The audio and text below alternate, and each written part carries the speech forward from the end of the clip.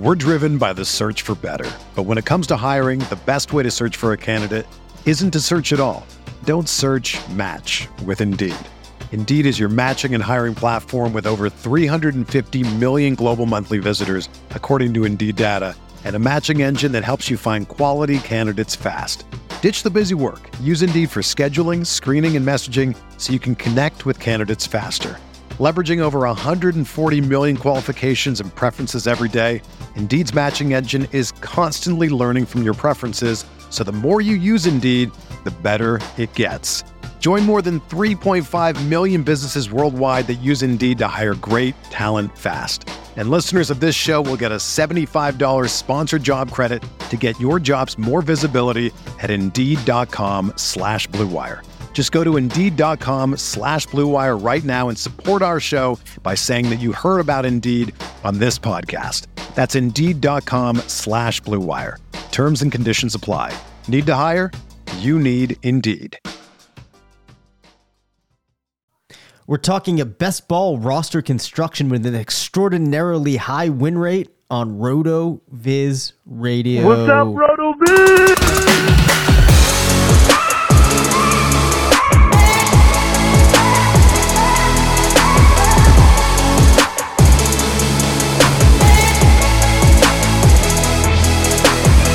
Welcome into the RotoViz Fantasy Football Show. I'm Dave Caban alongside Curtis Patrick.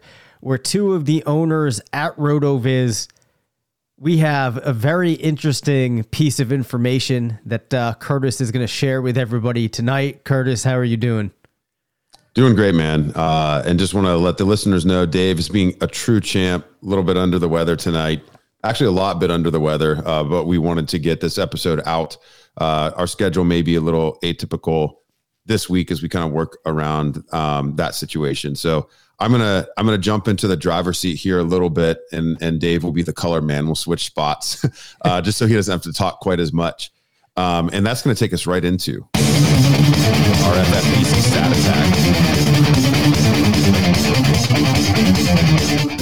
So our FFPC stat attack is brought to you by the RotoViz.com FFPC Best Ball Roster Construction Explorer. And over the course of the last couple of weeks, Dave and I have been completing our latest FFPC Best Ball tournament build. And our latest draft just finished up. We're going to run down that roster tonight.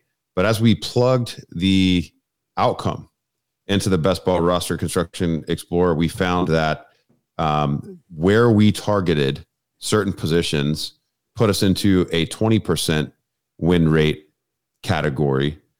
But when you actually ended with the positional counts for each position, so a traditional Best Ball Slim, a 2-6-8-2 build with certain positions in the rounds that we took them, it's a 42.9% win rate with only 7 examples of teams built this way.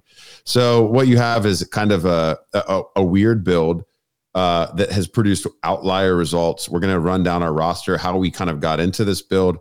Neither one of us is going to claim to have known about this outcome until the draft was completed. But strategically, we landed here, and it's not a surprise to see these types of results, given the type of construction that we have. So just a reminder, all of these tools and research can be yours with the RotoViz.com subscription. You can look at roster construction and win rate and ADP and win the flex and all of the projections, everything that we've got up on the site, not just for FFPC, but also for Underdog. I know it's definitely best ball season. This stuff can apply to other large tournament situations like the Scott Fish Bowl, which I'm sure many of you are playing in.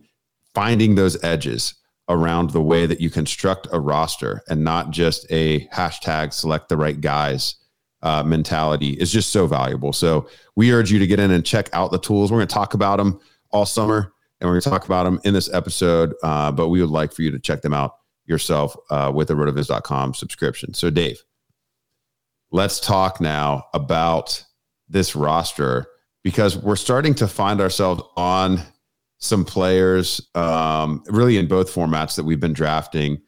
The back half of the draft is where we're differentiating our teams from one another. And so I think that's That feels comfortable to me, given that we'll probably only have, 10 to 20 teams that we co-manage this year. Yep. I'm going to run down some of these picks in the first half of the draft, and then we'll talk a little bit about how we handled the back half, really starting with the quarterback position and some of our dart throws. So just to remind the listeners, we drew the 1-9 in this draft. We started off with Davante Adams, wide receiver 4 off the board. Kupp, Jefferson, and Chase predictably went in front of us. The 4 backs that went before us were Taylor, McCaffrey, Henry, and Eckler. So a very much by the book first round, and Adams was the pick for us here. Aaron Jones, our RB1, we selected in round 2, RB9 off the board. We did select him in front of Leonard Fournette, Saquon Barkley, Javonte Williams, and Alvin Kamara. And you do see him fall behind some of those players at times. We've talked a little bit about why we're on Jones in prior episodes, so you can go back and check that out. Where we really put our flag down is with George Kittle in round 3, and thinking that we actually have an opportunity to potentially have, 3 positional top 3 players with those top 3 picks. Very exciting. Marquise Brown, not going to find a bigger Hollywood fan than me. We took him aggressively as wide receiver 13 in round 4, followed by one of Dave's favorites, Juju Smith-Schuster, in round 5. So this is kind of like a fandom team. Yep. Through 5 rounds. We end up with a 3 wide receivers, 1 back, and 1 tight end. Then we come back in 6 and 7 with 2 more positional players before we get into the quarterback position. So Elijah Mitchell, not a player we're overly exposed to, Dave. It's kind of a unique situation to stack him with Kittle being double exposed to the 49ers offense through 6 rounds. But I mean, certainly all of the buzz has been that he's got this job on lock, despite the team investing in TDP relatively early in the NFL draft this year. And, Mitchell repeating what he did last year as our RB2 this late in the draft would certainly help us. And we come back with Devontae Smith, wide receiver 35 on the draft board. Certainly a player that we think has more upside than that in round 7. So Dave, I'll pause there for comments on the first 7 rounds. We had a 1. What am I saying? 1. Why am I saying 1? We had 2 running backs, 4 wide receivers, and a tight end through the 7 rounds. It's all right. I didn't know where you were going, but I've recovered. Yeah. I think that this is a very different, clearly given, what you shared from the Roster Construction Explorer, but this is a different type of team than one that I had put together at all this year, I believe. So I enjoyed doing so. And I also think that the way that these players kind of intertwine together gives us, a pretty nice shot here of having a team that could really surprise ourselves and perform very well in the league. I think that all of these players are positioned in offenses that could really explode this year. Obviously, there's some question marks in San Francisco, but I feel good about the offenses that these players are being brought onto this roster from.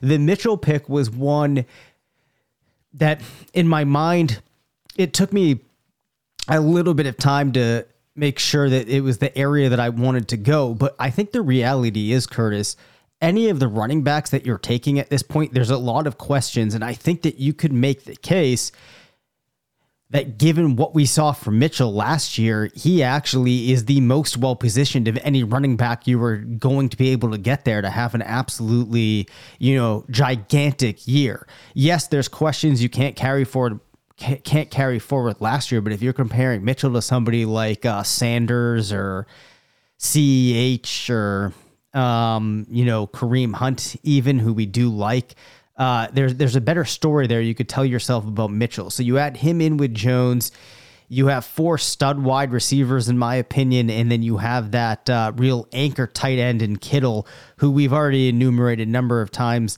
this offseason why we really like. I thought this was a really different and unique but solid base. I have nothing to add there. Like the way you broke that down. So we waited until round 8 for our QB1. We got on to Dak Prescott here. The quarterbacks that went in front, not really too surprising. You will at times see Tom Brady go before Dak Prescott. We elected for Prescott when Brady was also on the board. Sometimes you'll even see a Trey Lance or Matthew Stafford go in front of Prescott. We also left those guys on the board. So we take him in round 8. We figure out our stack a little bit later in the draft. And then in round 9, we're sitting here with just 2 running backs. It's kind of a hero RB build with Aaron Jones in the second round being, really the team leader there at that position for us. So we took a big swing on Rashad Penny at RB 38 in round 9. And he was actually that would be the last running back to be drafted for almost 2 rounds after that. So it definitely felt like we hit that tier there. And the next back to come off the board in round 11 was Rachaad White and Alexander Mattison. So it definitely feels like we caught a little bit of luck there for a Penny to be sitting there for us in round 9. Round 10, we come back with Aaron Rodgers. And this is where I really want to start getting into the roster construction Explorer outputs that we found. So in selecting 2 quarterbacks before the end of round 10, 2 guys with a long history of finishing as high-end QB1s, guys that, in Prescott's case, the team certainly leaning on his arm, Dallas, one of the most exciting offenses. And then we've talked about Rodgers in years past. It hasn't really seemed to matter the rotation of skill players that's come in and out of Green Bay. He just, continues to put up those crazy 30-plus passing touchdown seasons with very few interceptions. And so, if he's able to keep that up, sans Devontae Adams, we could end up with a pair of top 6 quarterbacks, not need the third quarterback. So that's going to inform our strategy from here on out. We already took the elite tight end as well.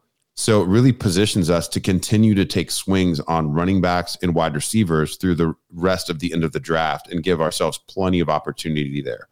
And that's how we arrived at some of these outputs. So you can go to the Roster Construction Explorer and edit for the number of players that you end up with at a position. So we go in and we plug in QB equals 2. We're only going to end up with 2 quarterbacks in this draft. And we took both quarterbacks before round 11.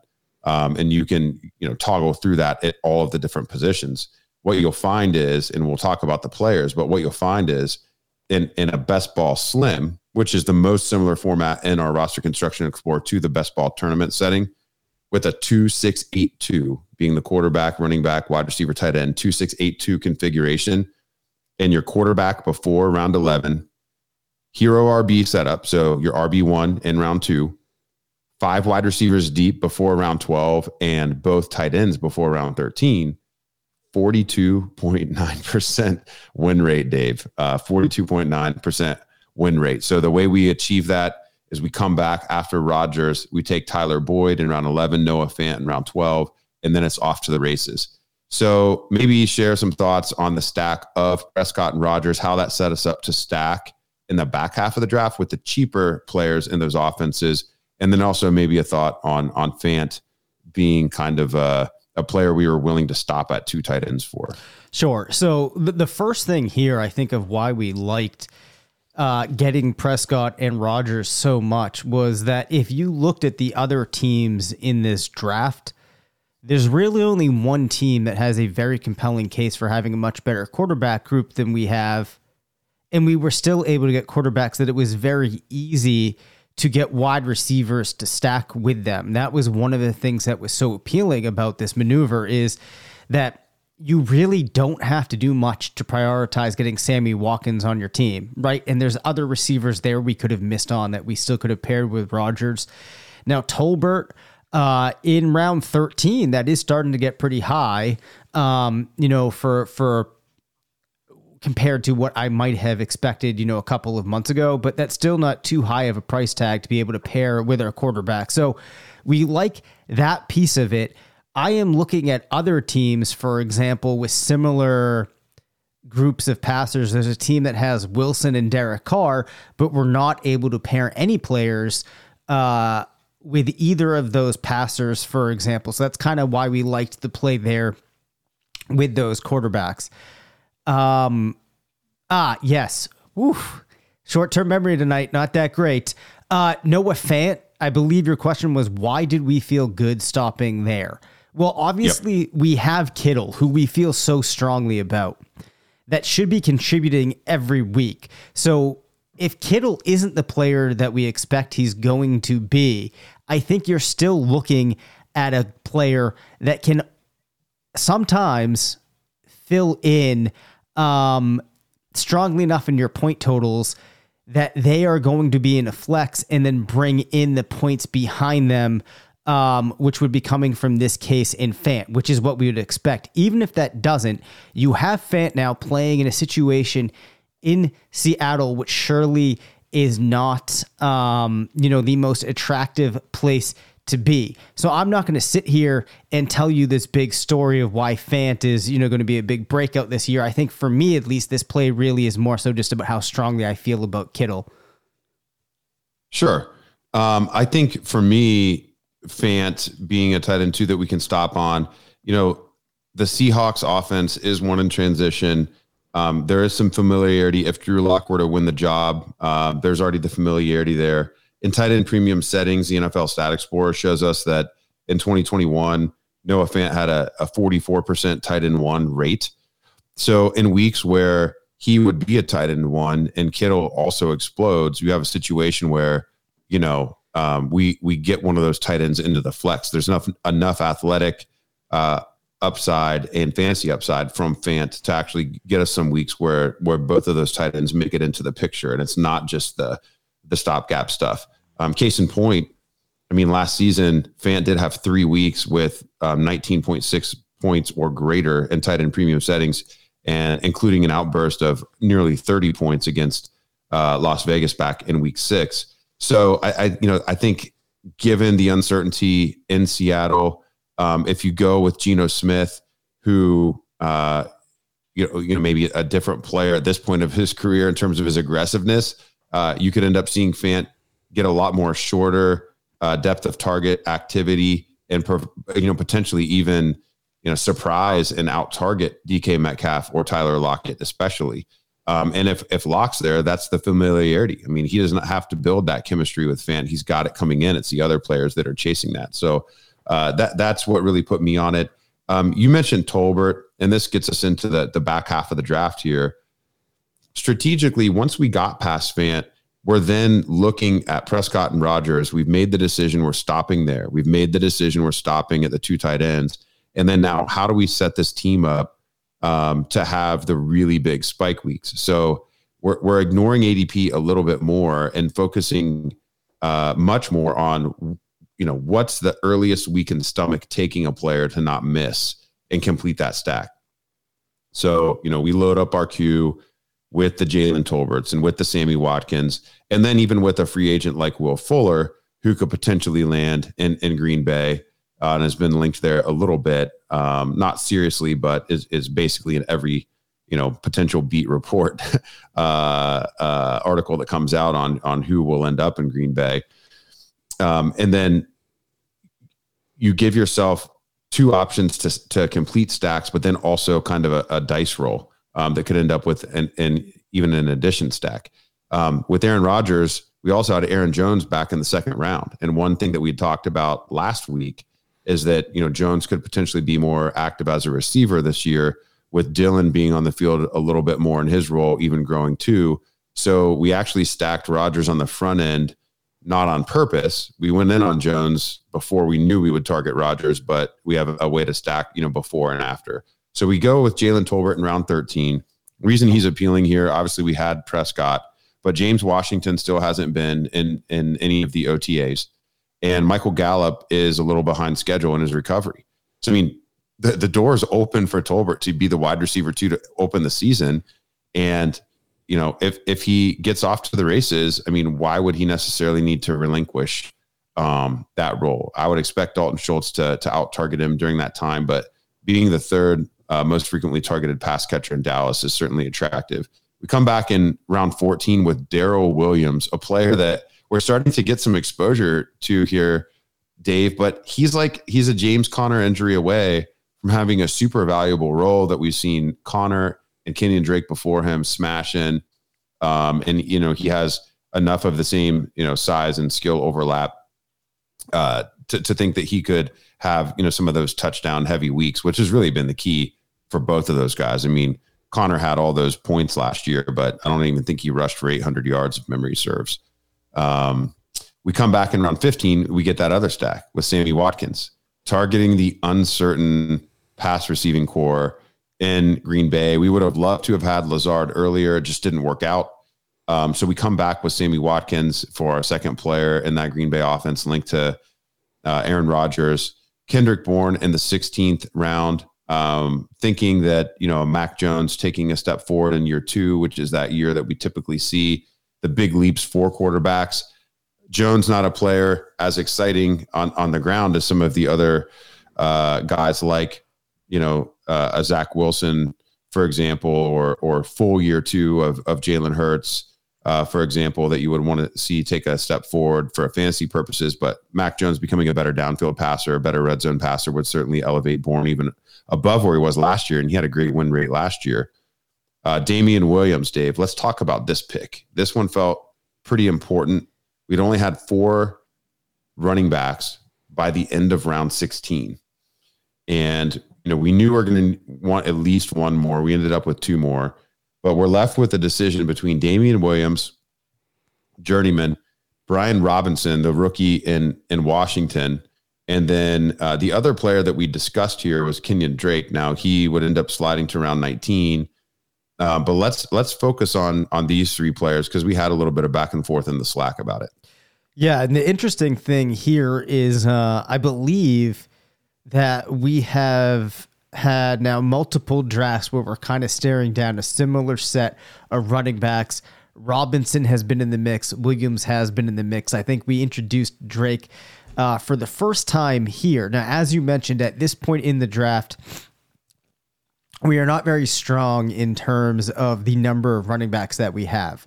So we're thinking that we don't want this to be, a lost opportunity here with running back. I think the case that one would make for Robinson here is that, Gibson could be banged up a little bit. Perhaps Washington, is a touch better this year, or Robinson, it just turns out actually is a pretty decent back. I have at points in the draft cycle, or I was, pretty high on Robinson and what he could be.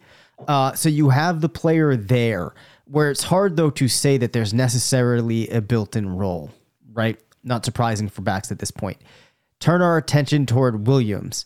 Well, you got Patterson there. You've also got the player that we really like in Algier, but in comparison to other rookies, there's no guaranteeing that this team is going to force his way in there. So there's a decent case that can be made that Williams should have to see some opportunity, especially in the earlier on portion of the season. Now, Kenyon Drake, obviously going to be behind Jacobs in this Las Vegas offense. It's hard to know exactly what it's going to look like, but should hopefully be able to see some role even as the rookie White mixes in there. So that was kind of the lay of the land with those 3 backs. Now, I asked you about Robinson, and I have asked you about him prior. Now, we kind of made our decision for the team here, which I'll let you kind of speak on how we finalized it. We made it for different reasons, but I'm also curious as to if it was just these couple of situations that we have been drafting in which you are leery of Robinson, or is this kind of a, across all league type of trend for you? We're driven by the search for better. But when it comes to hiring, the best way to search for a candidate isn't to search at all. Don't search, match with Indeed. Indeed is your matching and hiring platform with over 350 million global monthly visitors, according to Indeed data, and a matching engine that helps you find quality candidates fast.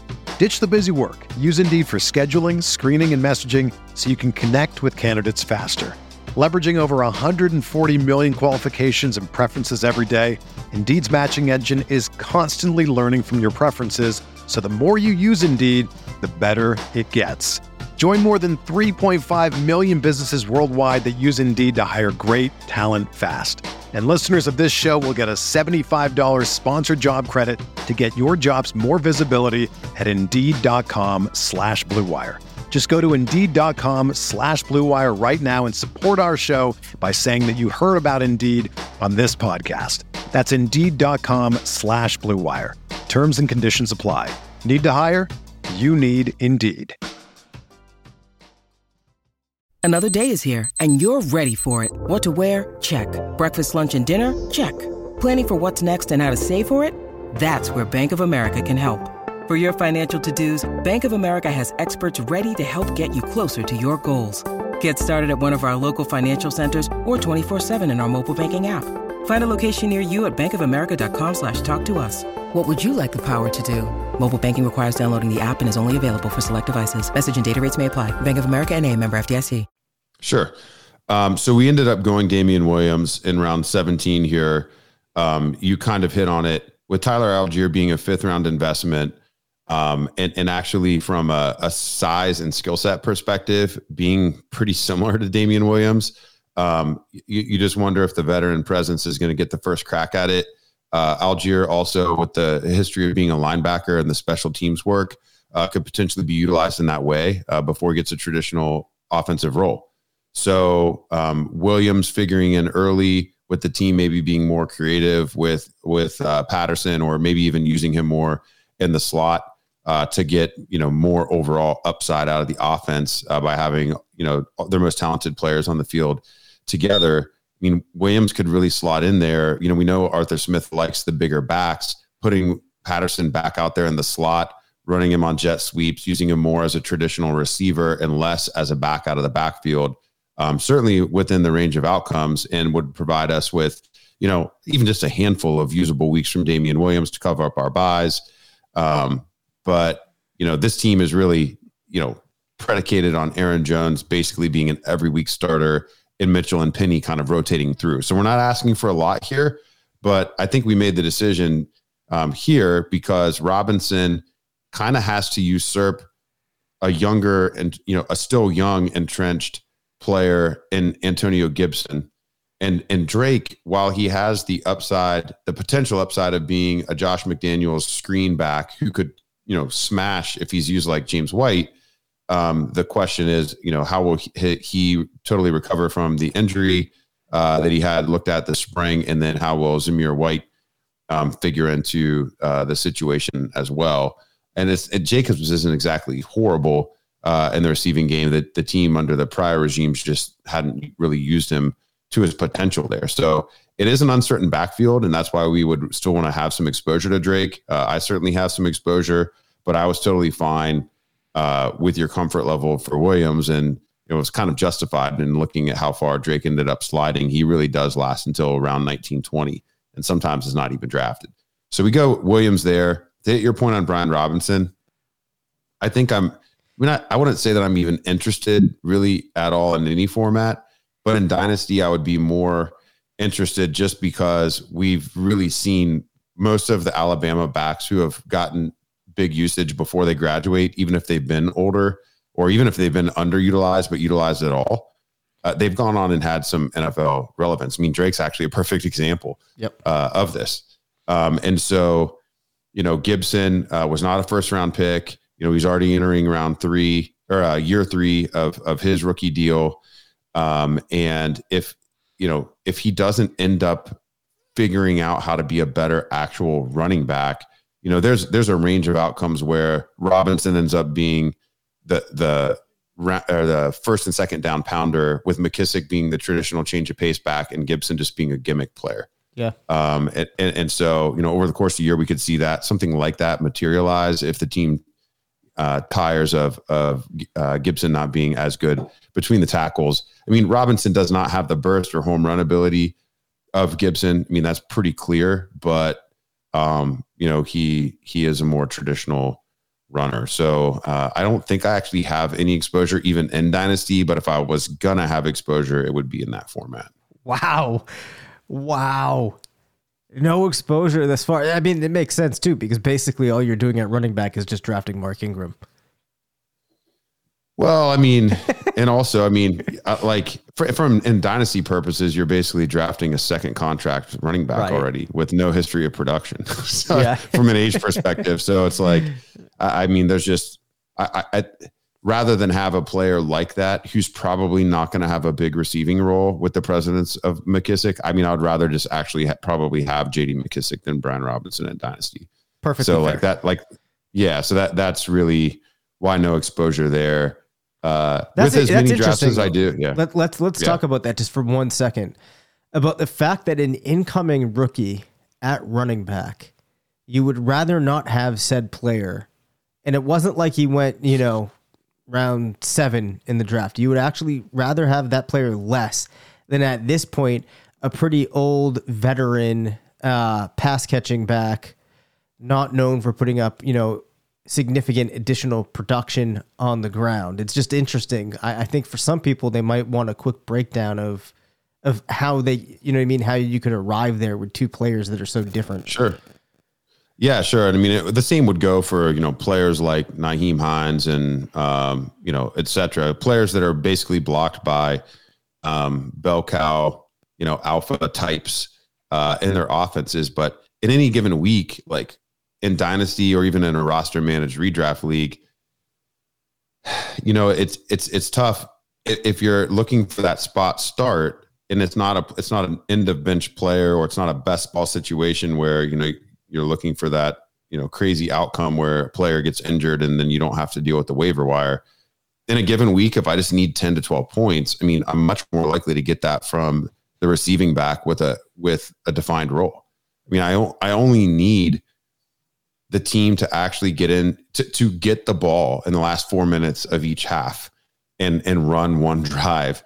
And I just need 2 dump offs to that player. Yep. And all of a sudden in PPR, I'm where I need to be. I mean, Brian Robinson could end up getting 4 or 5 carries, of relative low value between the 20s, and he can average 5 yards a carry. And I mean, I get 2 points for that, so, it's just, and if you can't see the player actually achieving high heights, even in a best case scenario. So I think Brian Robinson is less talented overall than Antonio Gibson in terms of big play ability and just like overall, like if he were to hit the nuts on his NFL possible outcomes versus Gibson doing it, Gibson probably looks like Joe Mixon. Yeah. Robinson looks like,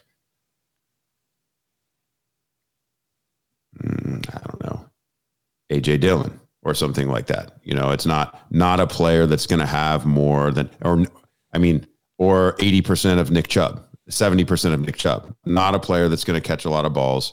And, I don't think that Washington's going to be even good enough to really lean into a player like Robinson and give him like the 300 carries. So he's probably capped at 180 to 200 carries unless, the team becomes good enough to just be milking the game in the second half all the time.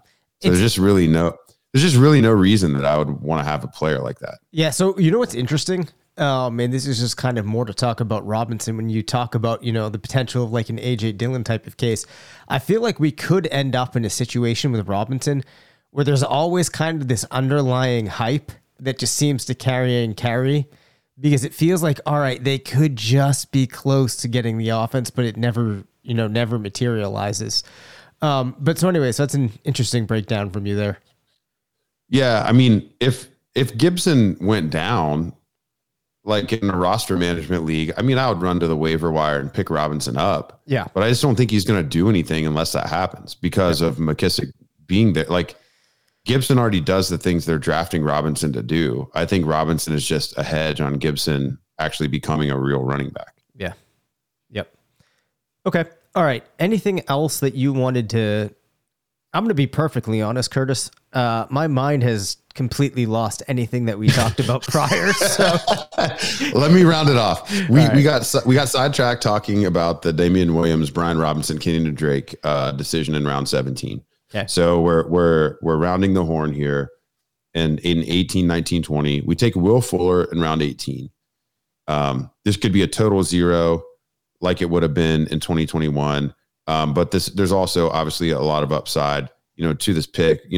Will Fuller objectively is still probably a top 60 wide receiver in this league in terms of what he can bring to a team. I mean, I think if he can prove that his finger works and prove that his hamstrings are attached, he's going to get signed. I mean, Deshaun Jackson was still getting contracts, within the last 24 months. Yep. So Will Fuller is going to get a contract. And if he lands in the right spot, he's going to have a role right away. We kind of hope that maybe it's with Green Bay, so we get another exposure there. But wherever he lands, I think, objectively, he's good enough, if healthy, that he's going to give us some starts. And then we take Brian Robinson, wide receiver 94 in round 19. I'm kind of surprised he's not going earlier. The offense, obviously, it doesn't project like one of the great ones in the NFL for this season, but you're seeing other, team transfer, lower profile guys like Russell Gage all of a sudden become, top 10 round, single digit round picks. And I mean, I think Edwards has a pretty good path to reminds me of, a little bit lesser of a situation because he hasn't had this type of NFL success yet, but like Corey Davis going to the Jets, like there wasn't a lot of competition yet. And Davis was getting pushed up at least into like the round 12 territory. Edwards, I mean, yes, Drake London is there, but I mean, it wouldn't really be that big of a surprise for Edwards to out-target Drake London in year one and be the team, 2 option. And even if he is the team 3 option, if we think Atlanta's going to stink this year, he should still get plenty of opportunity. I could easily see us getting 2 or 3 games from Edwards this deep in the draft. And then we end the draft with our RB6, the presumed second guy for the Giants right now behind Saquon Barkley, who hasn't been the picture of health in 2 years and who has a previous relationship with new head coach Brian Daboll from their time in Buffalo together, Matt Breida. And he hasn't been the picture of health either, or gotten much activity on the field in the last 2 seasons, but not much stands in the way of him producing. And it's possible that the team could also try to protect Saquon's touch count a little bit as well. And we could get some surprise production from Breida, even if Barkley doesn't go down. So when you put this all together, strategically, we wanted to share this build of, hero RB coming back with an early tight end and then going just 2 quarterbacks in the first 10 rounds. I mean, there's some pretty exciting results. And so if you're willing to be wide receiver heavy, plant your flag on a couple quarterbacks wherever you feel comfortable drawing that line at just going with 2. You can really build a lot of different exciting roster configurations. I know Ben and Sean talk about this, a lot on their pod. Sean and I talk a lot about this when we're preparing for, our main event drafts every year, which is obviously different with the roster management approach, but the same, strategies kind of apply. It all comes down to the construction and putting yourself in a position to be successful in ways that other teams don't have access to. Also would want to point to, if this type of discussion is really interesting to you, point you to our best ball pod that Zach Kruger and Colm Kelly are doing. They've had some great guests. I think Derek Brown recently drafted a team with them. They went extreme 0 RB, pretty fun squad that they ended up with. Dave and I will be back with some more traditional content. Stop talking about this draft that's been dragging on for 3 weeks. And hopefully Dave will be a little healthier later this week. Until next time, this is the RotoViz Fantasy Football Podcast. Thank you for listening to the RotoViz Fantasy Football Show. Send us questions at rvffshow@gmail.com. Follow us on Twitter at DaveCabinFF and at CPatrickNFL. Leave us a voicemail at 978-615-9214 and make sure to rate, review, and subscribe.